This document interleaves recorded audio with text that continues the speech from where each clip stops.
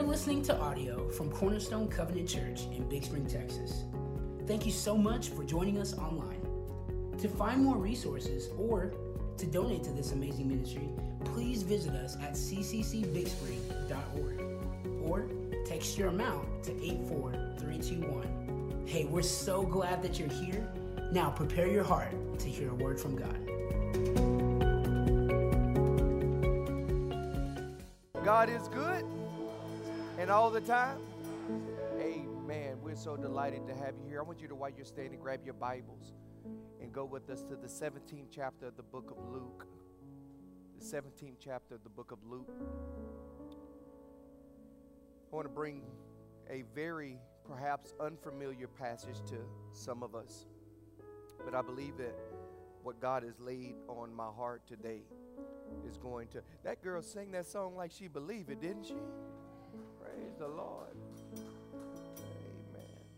We are in week 3 of our Kingdom Essentials series. Our topic, if you have been joining us online or perhaps you've been here from the beginning, our topic is taking a journey back to the things that are vital. Week 1, Pastor Corey launched this series opener with talking to us about Kingdom Essentials of worship. Last week, we spoke to you about the essentials of His presence. Today, I want to bring you to Luke, the 17th chapter. I want to bring 4 verses to your attention. Luke 17, verse 7. We'll read verses 7 through 10. I'll be reading from the New King James Version. Your translation may be different from mine, but I believe you'll be able to follow along. Again, Luke, the 17th chapter, verse number 7. If you've arrived to that portion of the scripture, I want you to signify by the saying of amen. If you have not, say, hold on. We're going to hold on. Look at your neighbor and say, she's worth the wait. Yes, she is. She is. Luke, the 17th chapter, verses 7, 8, 9, and verse 10. Can you say amen? And which of you, having a servant plowing or tending sheep, will say to him when he has come in from the field, come at once and sit down to eat? But will he not rather say to him, prepare something for my supper, and gird yourself, and serve me till I have eaten and drunk, and afterwards, you will eat and drink? Does he thank that servant because he has did the things that he had commanded him? I think not. So likewise you, when you have done all those things which you are commanded, say, we are unprofitable servants. We have done that what was our duty to do. Here in our 3rd week of our Kingdom Essentials series, we're going to continue with our journey back to the things that are vital. And in this message, I want to speak to you from the title, His Servants. Let's pray. Father, in the name of Jesus Christ, thank you for this wonderful gathering of believers as we have come to break the bread of life, break bread together in your word. Now feed us. Let your word go out, return, and not return void, but let it go out and accomplish what it's sent out to do, is our prayer. In Jesus' name, let all God's people say amen. Amen. Please be seated in the presence of the Lord. We are so delighted that you have chosen to join us here at the 9 o'clock hour. We certainly thank God for Michelle, who was hospitalized for several days, and she's back. Let's give her a round of applause that she's back with us this morning. And then I see some other familiar faces that we haven't seen due to COVID, but it is such a delight to see you here at the 9 o'clock hour. Let me just say also, we're excited. I shared with this 9 o'clock group a couple of weeks ago that we are delighted the fact that your contribution, your prayers, your support, your giving, all these things, even during COVID, God has blessed us. Matter of fact, I was sharing with them the month of August, 4 of those 5 weeks, we have baptized someone. Somebody's given their life to the Lord. And then last week, somebody gave their life to the Lord and was baptized. And today, we have a couple that's going to do it at the 11 o'clock. Let's give them a round of applause. And I just want to say thank you for doing what you do. Now, as we enter into this particular service and we enter into this particular thought, this particular subject centered around servants and the service unto the Lord, one of the things that I want to share with you, hopefully I can see without my glasses. They look foggy, but maybe it was that toilet paper I used, People that wear glasses know don't use toilet paper, right? Unless it's at last resort. But one of the things that I want to share with you as we move into this thought or this subject dealing with this idea of service, I want to suggest to you that you certainly at the beginning of this need to be commended for your service unto the Lord. I get a chance to walk the hallways and I think about some of the things that we've been able to accomplish together as a single unit. We have 7 full-time employees, but there's no way that we do what we do at Cornerstone Covenant Church with 7 individuals. Many of you may not know that we have anywhere from 90 to 120 volunteers that serve. And the reason we distinguish between volunteers and those on staff only to denote those who are full-time versus those who are really full-time, just not compensated with pay. But you are taken care of. God knows how to take care of his servants. Can I get a witness here? God knows how to watch over us. But I just want to take a moment to commend our dream team, because there's no way we do what we do without your support and without your aiding and assistance. In this given text this morning, Jesus speaks to those who are actually really serving. These are not people that are sitting on their 4-point contact doing nothing, but these individuals are actually serving the kingdom of God. And notice, if you study this particular chapter, the 17th chapter of the book of Luke, one of the things you'll notice is that Jesus makes it clear to whom he's speaking. In verse 1, he tells us that he is speaking to his disciples. Somebody say disciples. And as we recognize that he is, oh, thank you, baby. Yeah, that's good. Woo-hoo. I can see all of y'all now. Praise the Lord. It was like like the Shekinah glory of God was in here, but I know it was my glasses. Okay, moving on. These words are not given to the multitude, but according to Luke 17:1, it is given to the disciples. According to Matthew 7:1, he is speaking to his disciples. Notice what he opens up in verse 7. He says this: which of you, having a servant plowing or tending sheep, will say to him when he has come in from the field, come at once and sit down? Which of you? Jesus speaks to his disciples and he says, out of all of you who are listening to me, he says, which of you having a servant? A servant was an individual that was not just a follower of Jesus in this story. He's talking about one who was not just following, but one who was actually serving. Notice that Jesus does not put an emphasis on this particular individual's title. He doesn't even put an emphasis on this person's position, nor does he put a big emphasis on this person's specific responsibility, but he calls or shares with us his role, and that role is that of a servant. I believe that Jesus is trying to teach the church something, because sometimes we get caught up in titles and positions. We focus on things like the bishop, or we focus on things like the pastor. We focus on things, is that person an elder? Is that person a deacon? Is that person, amen, a lay person, an active Christian in the service of the Lord? But the real focus is that we're all called to be servants. Somebody say servants. If you're a child of God, understand that your number one foundational role is that of the servant. It doesn't matter if you're the baker, the caker, the baker, the faker, amen, the candlestick maker. All of us are called to be servants. Notice he uses a very familiar word that we're used to, and that is this Greek word for servant is doulos. This is a term that we see Paul use. We see that it is referred to as when it talks about the roles of elders and particularly deacons. The word doulos is this Greek word that simply means a bondservant. It means a person that is an attendant. But specifically what you need to know is this: this individual is one who gives up his or her life for another's will. I'm going to say that again. This is a person that is giving up their life for someone else's will, whose service is used in the Christian definition of this word, is used by Christ in extending and advancing the cause of Christ among men. In other words, it's a kingdom duty. It's not just it may have secular ramifications, but it is a secular kingdom duty. Notice the outside work that is mentioned at the beginning of the passage. The outside, but somebody say the outside work. The outside work that is mentioned here is that of plowing and tending to sheep. Notice he says, which of you having a servant? And then the first thing he mentions, he says, who is perhaps plowing. Now understand, plowing was long, hard, tough, exhaustive work. It is. And anybody ever work on a farm? Anybody ever done any plowing? Amen. How about old school plowing where you was actually behind a plow and a horse?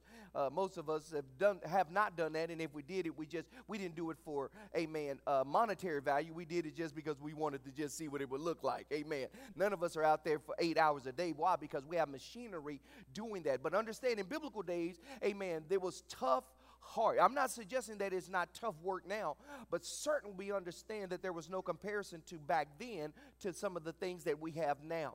Understand, he says, now he who understands this, he says plowing, long, tough, hard, exhaustive work. In addition to that, an individual that was plowing was a person that would have to have strength. This individual would have to have endurance. But this person also would have to have vision. He says, which of you having a servant that was plowing, and then Jesus in his teaching switches gears, and he says, or you that has a person that is tending sheep. Now, tending sheep, again, much like that of plowing, was long, tough, hard, exhaustive work. But this individual would require, if this person was to be successful, was going to require some patience. This person was going to have to pay attention to detail. But this person also would have to have a caring heart. But both of them are hardworking. Both of them does exhaustive work. Both of them have long days. Why? Because in both areas, it brings with it additional challenges. Can you imagine rising up early in the morning and it's cold? Anybody ever got up early in the morning that it's really cold? I remember being in Desert Storm, Desert Shield. People don't realize that the desert get extremely cold early in the morning. But then by the breaking of day, by all of a sudden the sun begins to rise. That person that has been plowing, that person that has been tending sheep, it goes from being extremely cold, you're dealing with inclement weather, to all of a sudden now you're dealing with the blazing heat. And to add injury to insult, can you imagine also, amen, battling the elements of insects? I don't know about you, but one insect that gets on my nerve is gnats. I don't like gnats. That gnat that gets right up around your ear, that bzzz, and then you be trying to get him, but he's so small that you can't get to him. But okay, y'all act like I'm the only one. Y'all ain't never had a gnat well, can you please tell me what you're using?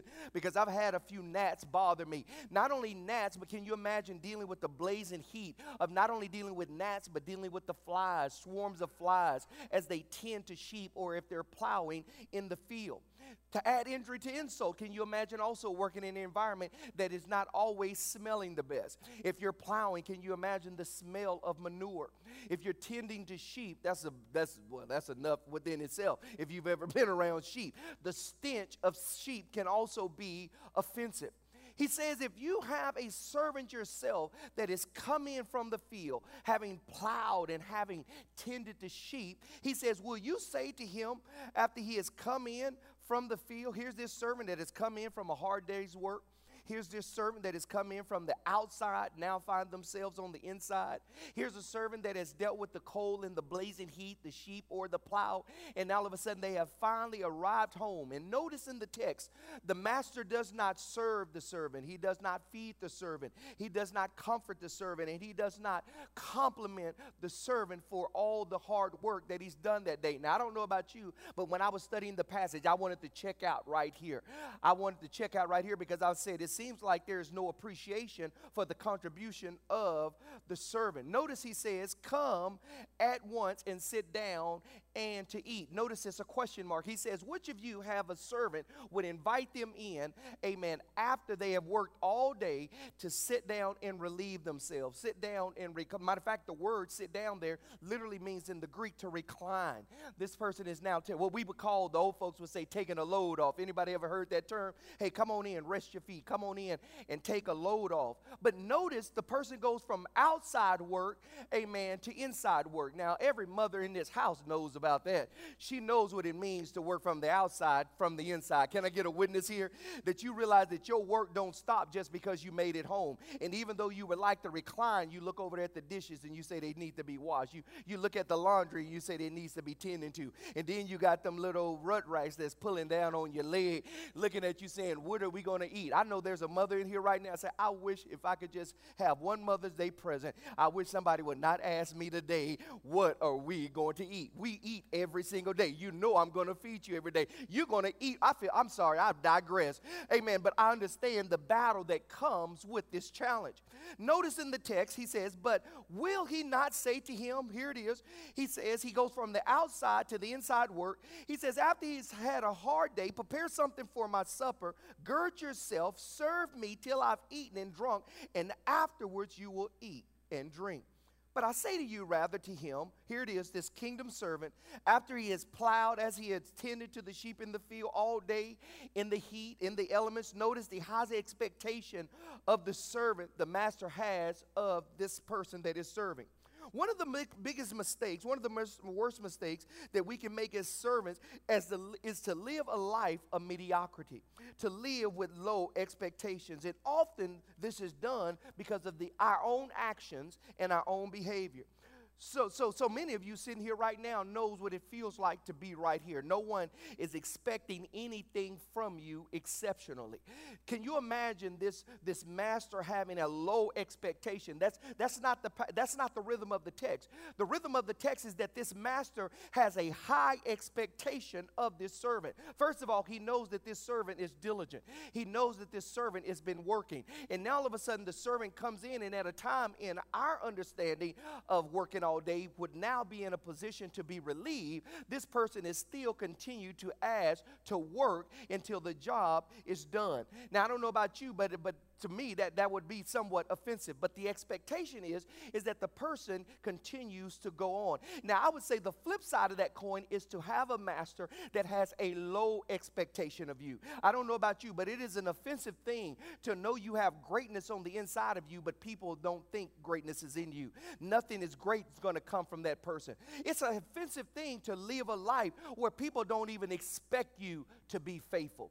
I believe it costs us a lot when we live a life when people don't expect us to be on time. I think it's an offensive thing to be a Christian and people look at you on the job and say, oh, she's going to be late. He's going to be late. Why? Because they're always late. Y'all don't want to talk to me here. I just lost half of you, but I'll come back and pick you up here in a minute. It is an offensive thing to not only not be on time, but it is an offensive thing to have the attitude of the master to look at the servant and say, that person is not dedicated. That person is not committed. This person doesn't have follow through or will follow up with anything or anyone. It is an offensive thing to live a life where people, when they ask you or question you, they don't expect you to be truthful. They expect you to lie. I believe that it is an offensive thing to live a life where people say, you know what, they're doing good, but it's only for a season because they lack consistency. They will not follow through. They will not endure through the long term. Matter of fact, I would say it's equally offensive to live a life of apathy. In other words, yeah, they show up, they're on time, but they're just going through the motions. You cannot expect anything greater. They're going to do just enough to get by. Look at your neighbor and say, don't let that be you. Don't never live a life of that you're just going to go through the motions and do just enough to get by just so you can, amen, get your ticket punched so that you can collect the paycheck. But you need to understand that because we represent the kingdom of God, we should be able to go up and beyond the very things that anybody is calling us to do. Somebody should have said amen. As opposed to this servant, that is, when you look at that in opposing or opposition to that, I see this servant as being innovative. I see this person being insightful. I see this person being imaginative, inventive. But also, more than anything, what I see in the text is a person with the right attitude. Notice in verse 8, he says, but will he not rather say to him, prepare, here's my first point, my first observation. He says, prepare something for my supper. Notice that. But rather will you say to this servant, prepare something for my supper. Here's my first point, and that is, we are to serve sacrificially. We are to serve sacrificially. Pastor Willie, where do you get sacrificially from in the text? Well, notice he says, prepare something for not our supper, not for your supper, but he says for my supper. Sacrifice is the act of giving up something. Not only giving up something, but to give up something that you want to keep, especially in order to get something or to do something else to help someone else out. That's the simple definition of sacrifice. The kingdom servant here is given the responsibility to prepare. Somebody say prepare. The word prepare here in the text means literally to make ready of something. In other words, I'm going to give up this for that. What is one of the things that we see in the text that he's willing to give up? First of all, this person is giving up his time. He's going to give up his time. Amen. Because he's come in from the field. He's come in from plowing. He's come in from tending sheep. And now he is challenged to give up his time to continue to serve the master. Now, don't get it twisted. The master in the text is speaking of Jesus Christ himself. He says, and you've had a long day working, tilling and toiling and all of these things, but now I want to challenge you to continue to serve. So I want you to make something ready. Notice it's non-descriptive. He didn't tell him what to make. He says, go prepare something. But in order to do that, you're going to have to give up something. You're going to have to give up your time. Here it is, for my time. You're going to have to give up your meal for my meal. You're going to have to give up your activity for my activity. You're going to have to give up your interest for my interest. Not only do you give up time, but in order to give up time, you give up that which is valuable. That which is lost again can be found except what? Wasted time. They say time is our greatest commodity. It is redeemable when we can get it back. When we're with God, it is a redeemable commodity because God is the one that is the only one that can restore time back to us again. So here he is, he gives up, here it is, he gives up his time, he gives up something that is valuable, but according to the definition of sacrifice, he gives up something, amen, for the greater good of someone else. In other words, this is the ministry aspect. Ministry is seeing the need and then meeting the need. That equals ministry. And so all of a sudden you find this person giving up their time, their meal, their activities, their interests for the sake of the master. He's given up something valuable for the master. He's done it all for the purpose of the master. But notice in the text, he says, but will he not rather say to him, prepare something for my meal? And then he says this, and gird yourself.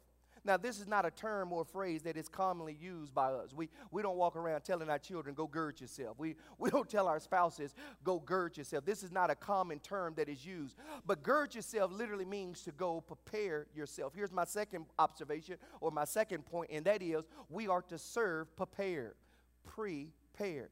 Now, the Greek word gird here is a word that literally means to fasten oneself with a girdle or a belt.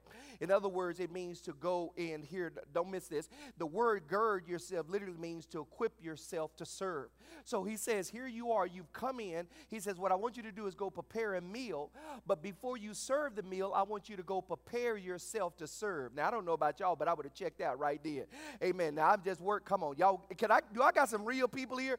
All of a sudden, I am working. Now, all of a sudden, I've cooked and got the meal together. Now you want me to go gird myself, which literally means to go prepare yourself. Let me break it down to you. Go change your clothes. Go get out them filthy clothes. Go get out yourself and go prepare yourself to actually serve the meal. The word gird there literally means also not only to take off that which is inappropriate, but it means to put on.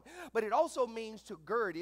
The Bible talks about gird yourself with truth. It talks about things that would be dangling and get in the way, things that would trip you up. Take that excess. Come on, here it is. Don't miss this. Take that excess of cloth and tuck it away. Let me give you the spiritual meaning of it. It means to take your excess flesh that you would step on or others would step on and tuck it away so you can continue to serve. Because if the truth be told, we're serving God and all of a sudden we'll have too much flesh hanging and it'll step on us. Come on. Or we'll step on it or others will step on it and it will mess up your ability to serve. Can you imagine? I feel like preaching here. Can you imagine working all day, sweat on your brow, to come in now and be asked to serve a meal? Don't do nothing else. Don't go cook. Don't go do nothing else, but prepare a meal. And then after you prepared the meal, don't serve it just yet. I want you to go put on, amen, and take off. I want you to take off. That's what the word gird means. So here it is. He is really telling him, go prepare yourself, but first,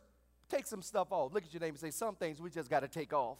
Yeah, remember, we're talking about Jesus here. We're talking about serving, amen, in the right type of way. But, amen, don't come into the kitchen, amen. Don't come into the dining room naked. Put some clothes on. Don't come in offensive. Put some stuff on. Gird yourself and then tuck away. But also, it speaks of attitude because when he uses the word in the next passage or the next part of the passage, he says served, which means that you have to also not just come and give, but come with the right disposition. Come with the right attitude. attitude, because sometimes we're in the service of the Lord, but we're nasty. Sometimes we're serving God, but we're mean. Sometimes we're serving God, but we're dismissive. How can we be filled with the Holy Spirit, serve God with integrity, and then cuss somebody out in the parking lot? I know you wish you wouldn't have came this morning, but I got to preach to you while you're here. You may not come back. I want to tell somebody here that if we're going to do it God's way, if we're going to do it the right way, we got to do it God's way. And we need to make up our mind that we're going to serve him to the best of our God-given ability. Somebody ought to say it, amen. Amen. That's all right. You don't have to say, I brought a box of them with me this morning because I knew it was going to be tight right up about here. So understand, he says, but will he not say rather to him, prepare something for my meal, gird yourself. And then he says this, here's my third point. He says, and serve me. So not only are we to serve prepared, but we are to serve, here it is, point number 3, and that is selflessly. Selflessly is this idea of being concerned more with the needs and the wishes of others than with our own needs. Jesus is teaching his disciples, and he encouraged them this idea of serving him first. Now, I know that we as believers sometimes say that Jesus is first in my life. But if we were to evaluate our lives over the last 24, 48, or 72 hours, would that statement stand out? When Jesus uses the word serve here, it is the Greek word to wait upon. It is not talking about wait upon as it relates to time, but it's that of a waiter or a waitress. In other words, you've been out in the heat all day, but I want you to come in, prepare me a meal, and then I want you to gird yourself, go get yourself prepared to serve the meal. And then he says, once you have prepared or girded yourself, he says, then I want you to come in and present the meal. Now, in order to do this, it goes back to what I said about the right attitude. And the right attitude that Jesus is teaching his disciple is simply this. He says, what I want you to do in this level is I want you to take the attention off yourself, because it's easy to be focused on self. And not that there's not seasons or times that we shouldn't focus on self. The Bible says to love God with all of our heart, soul, mind, and strength, and to love your neighbor, here it is, as yourself. So it's not that we should have low self-esteem, but we need to understand that our esteem should be lower, amen, as it relates to our service unto the Lord. In other words, we shouldn't walk in pride or arrogance. So Jesus is teaching his disciples to be effective in the kingdom is that they first must prepare themselves. And not only that, he says, then serve me. This is what Jesus is teaching his disciples. He says, when it comes to service, you need to make sure that I'm the focus. To the least of these you've done to me. So in other words, when you find yourself serving even other people, when you see Jesus in them, then you realize that you can do what's called to be done even when you're fatigued, even when you're tired. He says, serve me. Somebody say, serve me. He says, serve me in the sense of taking the attention off yourself. But it doesn't just mean taking the attention off of self. It means also equally to place attention onto someone else. Jesus is teaching them a very valuable lesson in the sense that he wants them to focus on the right thing or the right someone in any given time.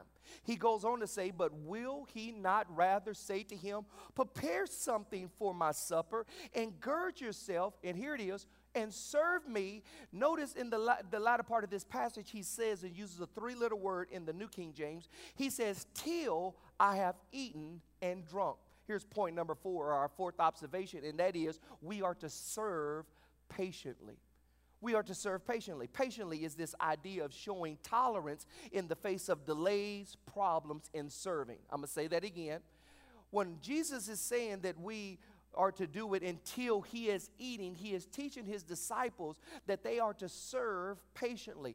Jesus is teaching us 2,000 years later that we in the church are to serve patiently. Patiently here is the idea of showing tolerance in the face of delays, problems, and suffering, also coupled with this idea of not becoming annoyed and anxious at the same time. So here it is. I want you to see. He says he comes in from the field. He brings in men, and he says, I want you to go prepare a meal. After the meal is prepared, he says, now I want you to go gird yourself. Gird yourself, change, get yourself prepared. Then he says, come back. He says, and I want you to serve me. But I don't want you to just come come and give it to me. I want you to serve and continue to serve until I have completed my task of eating. Lord, have mercy. He says, I want you to continue to serve until I'm done. Not till you're done, but until I'm done. Not till you're done, but until I'm done. Not until you're done, but until I'm done. In other words, you don't get to decide when it's over. He gets to decide when it's over. Somebody needs to hear that right now, because I believe that the Holy Spirit has been trying to deal with your heart in the midnight hour, saying you quit too soon, you gave up too soon, you gave in too soon. You are to serve until I'm done. And in order for us to do that, we're going to have to operate with patience. Somebody say patience. We're going to have to do it with this idea of facing here, having tolerance in the face of delays. You say, wait a minute, if it's true that we are to be patient and we are to do this and hold ourselves together in the face of this opposition of delays, what could be the possible delay? Well, one delay is, how long does it take to eat a sandwich? Oh, you good because you ate breakfast this morning.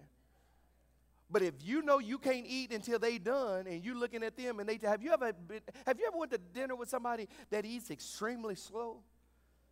Now, don't get me wrong. Sometimes you'll go eat with somebody like me, and I'm dysfunctional the other way. I was in the military, so we eat it now, taste it later. You know what I'm saying?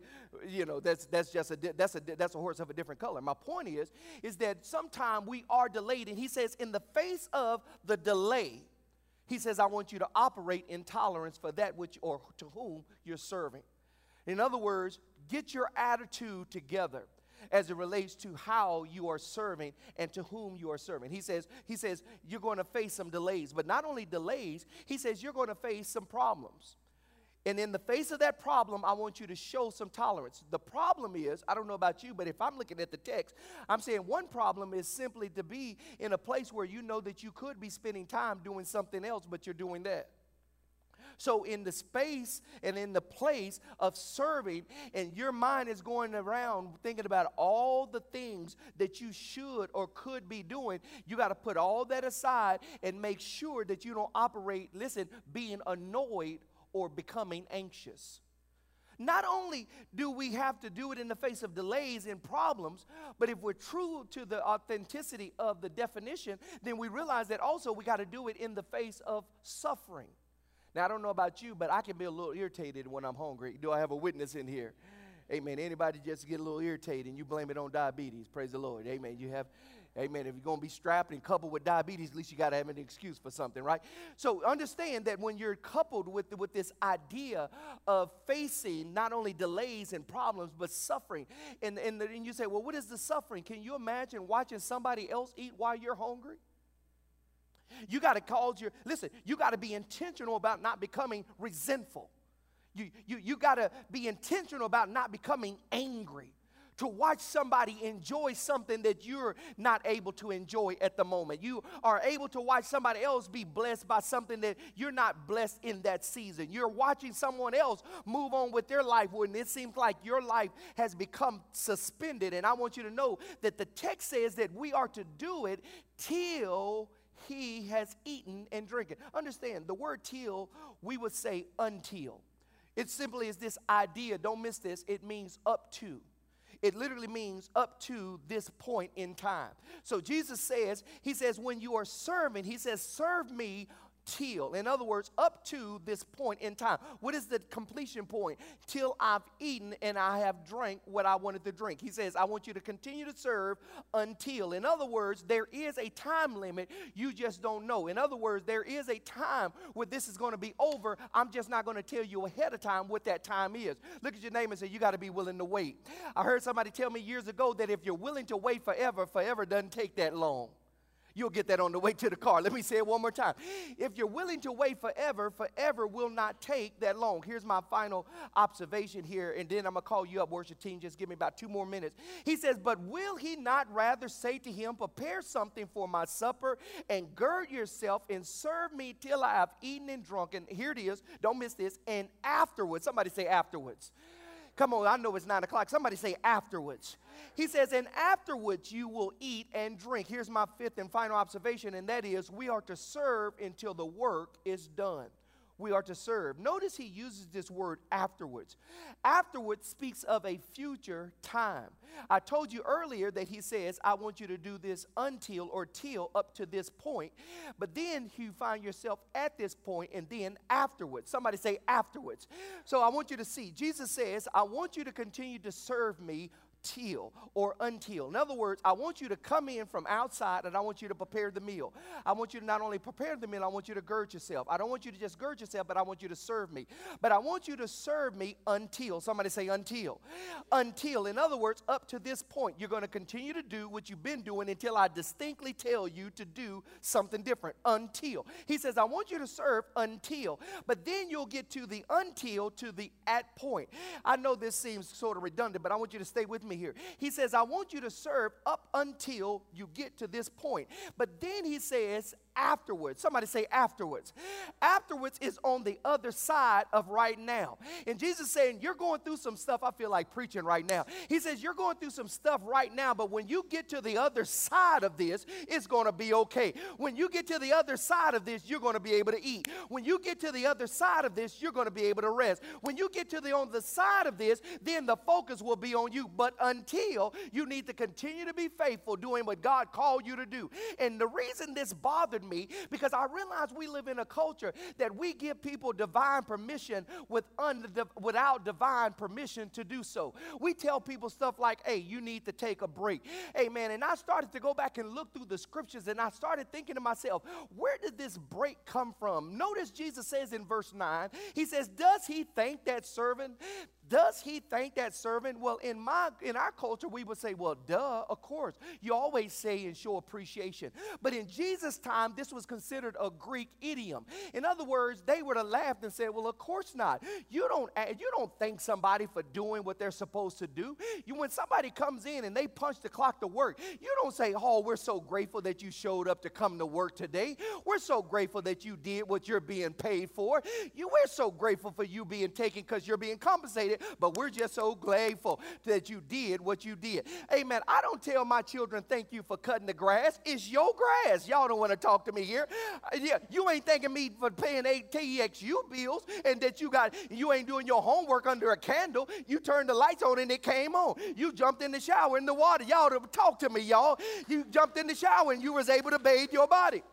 So he's saying to him, he says, does the master thank the servant because he's done the things that he commanded?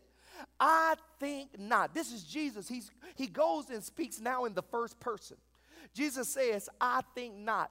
The reason that's important because Philippians 2:5 says, let this mind be in you that was also in Christ Jesus. But if we don't imagine, y'all stay with me here, if you don't manage this part correctly with the proper attitude, then you can easily slip into offense. And when you slip into offense, we begin to say things like, my season is up. When in reality, we're just AWOL. Absence without leave. In other words, no permission given to take a leave break. Why does this happen? Notice in verse 10, he says, so likewise, when you have done all those things, somebody say all those things, which you are commanded, and this is the problem that we make. We never go back and ask God, have I done all that you command me to do? I'm tired, but have I done all that you commanded me to do? I'm fatigued, but have I done all that you've commanded me to do? I'm despondent, but have I done everything that you've called me to do? And I think we as spiritual leaders sometimes give people a loophole because we love people so much that we say, no, yeah, baby, you're okay. But we never go back and say, wait a minute, God, what are you saying about the matter? Because sometimes you can disconnect and now you become the food of the enemy. The enemy then steps in to try to take advantage of you and your family. And I come to tell somebody today, the devil is a liar and so is his mother-in-law. So you need to understand the question that we ask ourselves in the text. He says, when you have done all of those things which I commanded, the question is, are we finished? Are we finished doing the things that Jesus has given us to do? So you say, Pastor Willie, well, where does this idea of taking a break come from? Here it is. There are times that we need to take a break. Don't miss this, because we are broke. I want you to imagine a vacuum cleaner. That's my impression of a vacuum cleaner. And it's working. It's just a tool. That's what Jesus teaches us in the text. All of a sudden, the vacuum cleaner begins to smoke. Well, you turn it off. You disconnect. You check the power supply. But because it's smoking, you realize that it is in need of some type of aid.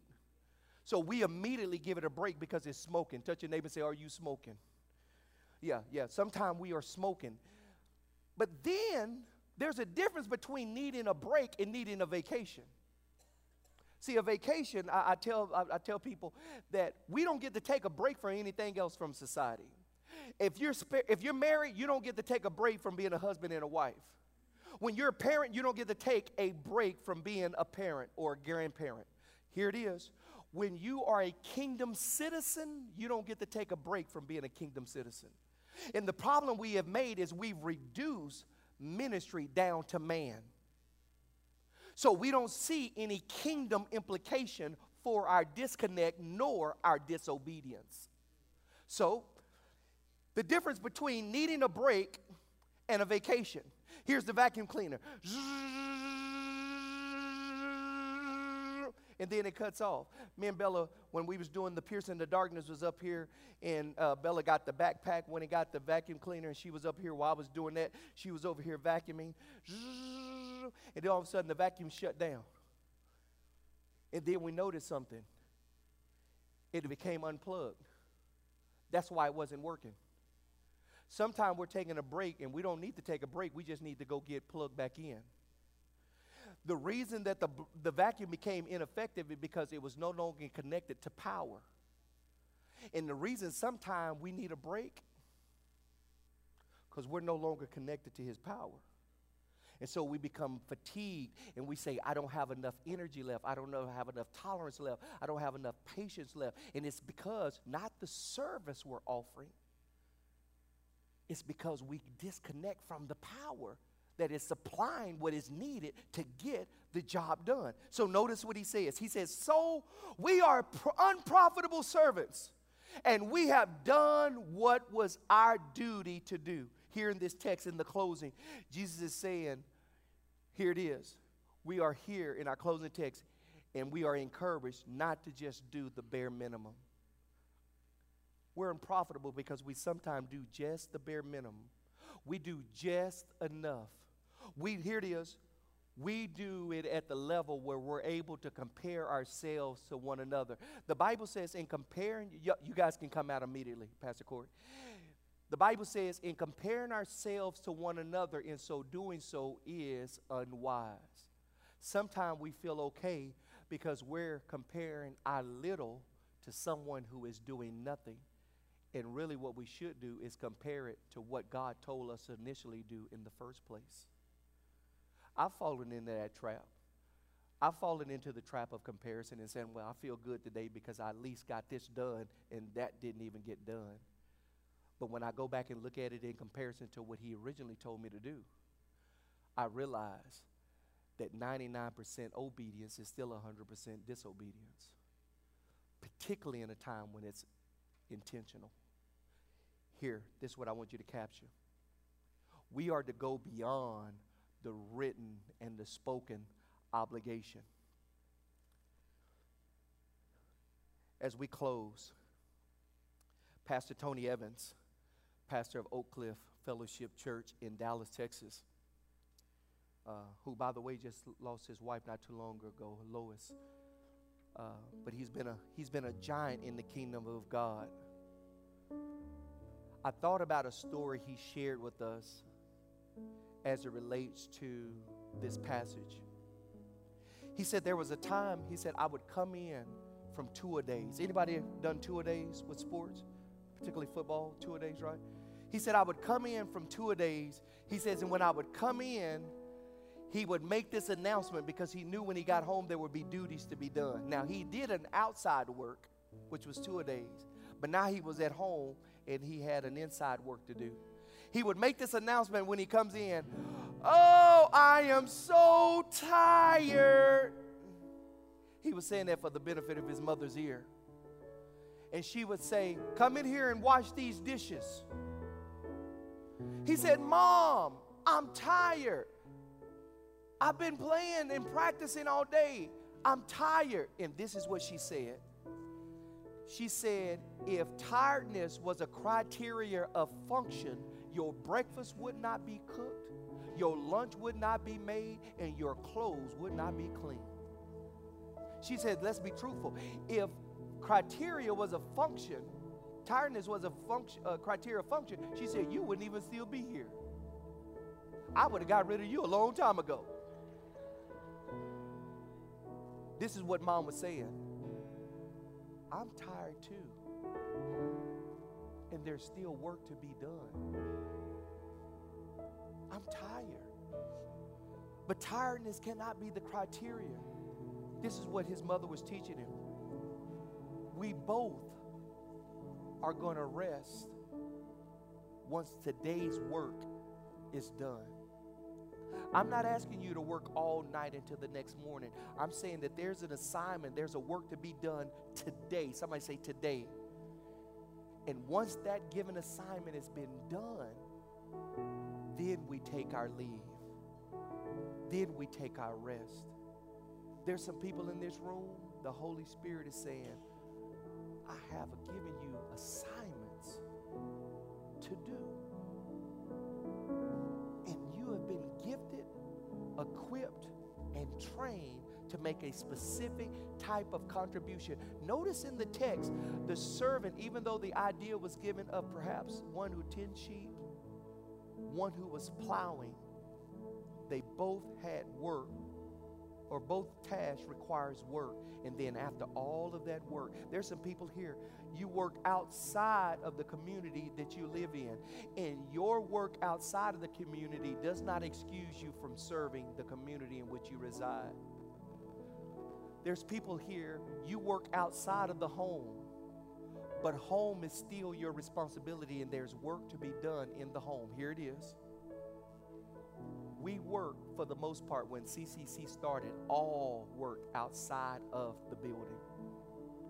But we still, there's no way we get to this place in time without a group of people realizing that there's not just work we do outside the church, but there's a work inside of the church. And never listen to the lie of the enemy where you start to repeat and speak out of your mouth divisive, unhealthy things. Things like, I'm not being paid to work at church. Yes, you are. The Bible says those that give to the poor live to the Lord. When we say poor, we're not talking about financially poor all the time. Sometimes the word poor means lacking or without. So when you fill in a gap and you serve in that capacity, what you're doing is you're girding that up. You're making your contribution to something that was poor, that was lacking, that was destitute, that was unproductive. And when you step in, you're bringing what God has given you, that area is no longer poor. And God says, those that give to the poor lend to the Lord. And God says, I will not owe you anything. God says, I will never forget about your labor of love. When you make a contribution, it's a big deal with God. Every head's bowed. As we close or prepare to close, this is a rally call for every servant of God. Ask the Holy Spirit this question. What more have you called me to do? I'm always appreciative when people set up appointments and say, hey, can we serve? Can we help? I'm appreciative of that. But I humbly submit that God has already told many of you already what your role's supposed to be, what your contribution's supposed to be. And even though we love a servant heart that you're willing to do whatever it takes to get the job done, we're better off when it's according to your gifts, your talents, and your abilities. Let's prepare ourselves. Thank you so much for joining us. It is my hope that the Word of God was planted in your heart in such a way that if anything, it provokes you to go back and sit down and spend some quality time with Him for the purpose of evaluating where you are in your service to the Lord. I know you're tired. I know you're disappointed. I know you're frustrated at times in different seasons. I'm not suggesting you are there now, but there's times and seasons that we go through that. And guess what? The person that's preaching, was preaching to himself as well. Because guess what? I get tired. I get disappointed. I get frustrated. And there's times that I look at it and I look at situations and I'm always reminded of this. God says, I called you to it and I'll get you through it. Don't you dare ever blame people that did not call you to this. You have an issue, you come talk to me about it.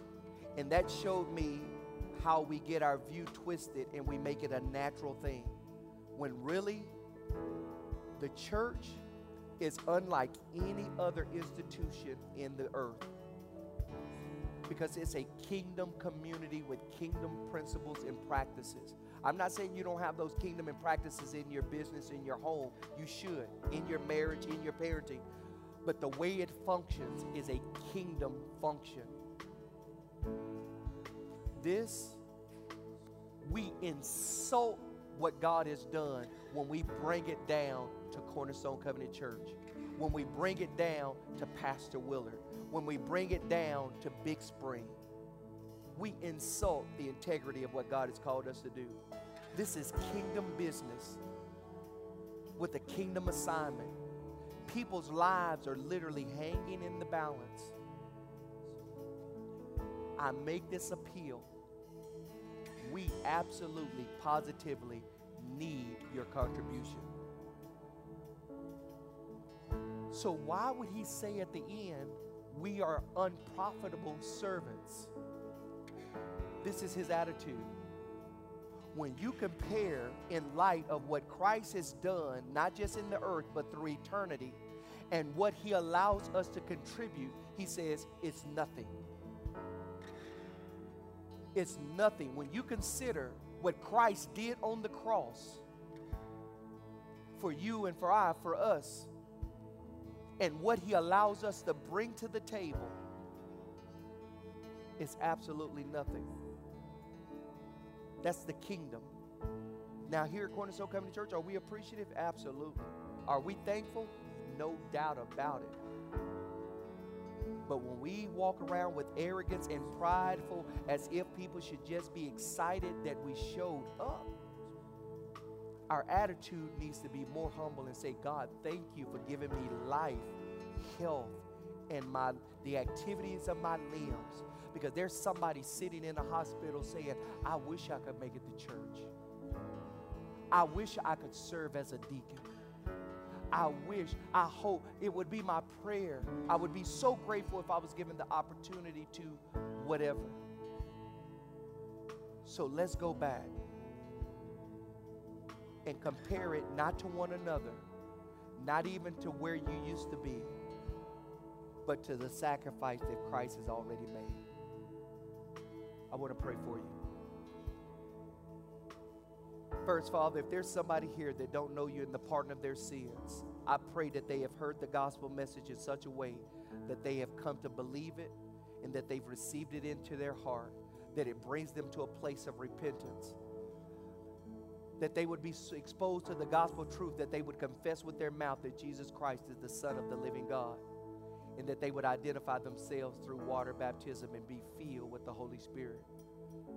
But Lord, also today we pray for every servant in this house, those that are new, those that have been here from the beginning.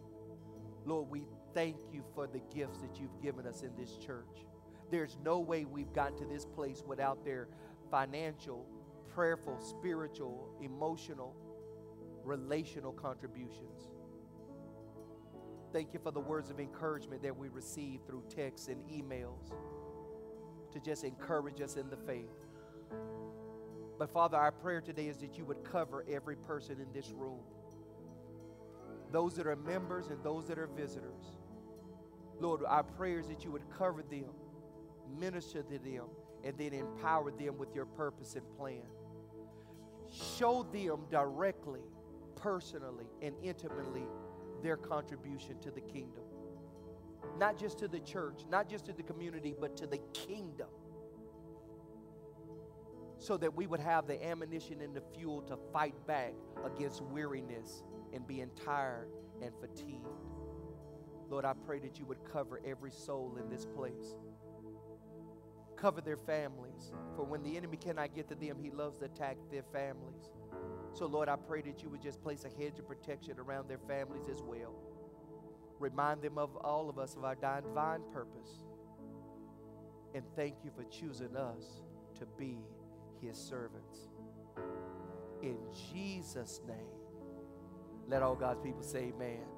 God bless you. We so love you.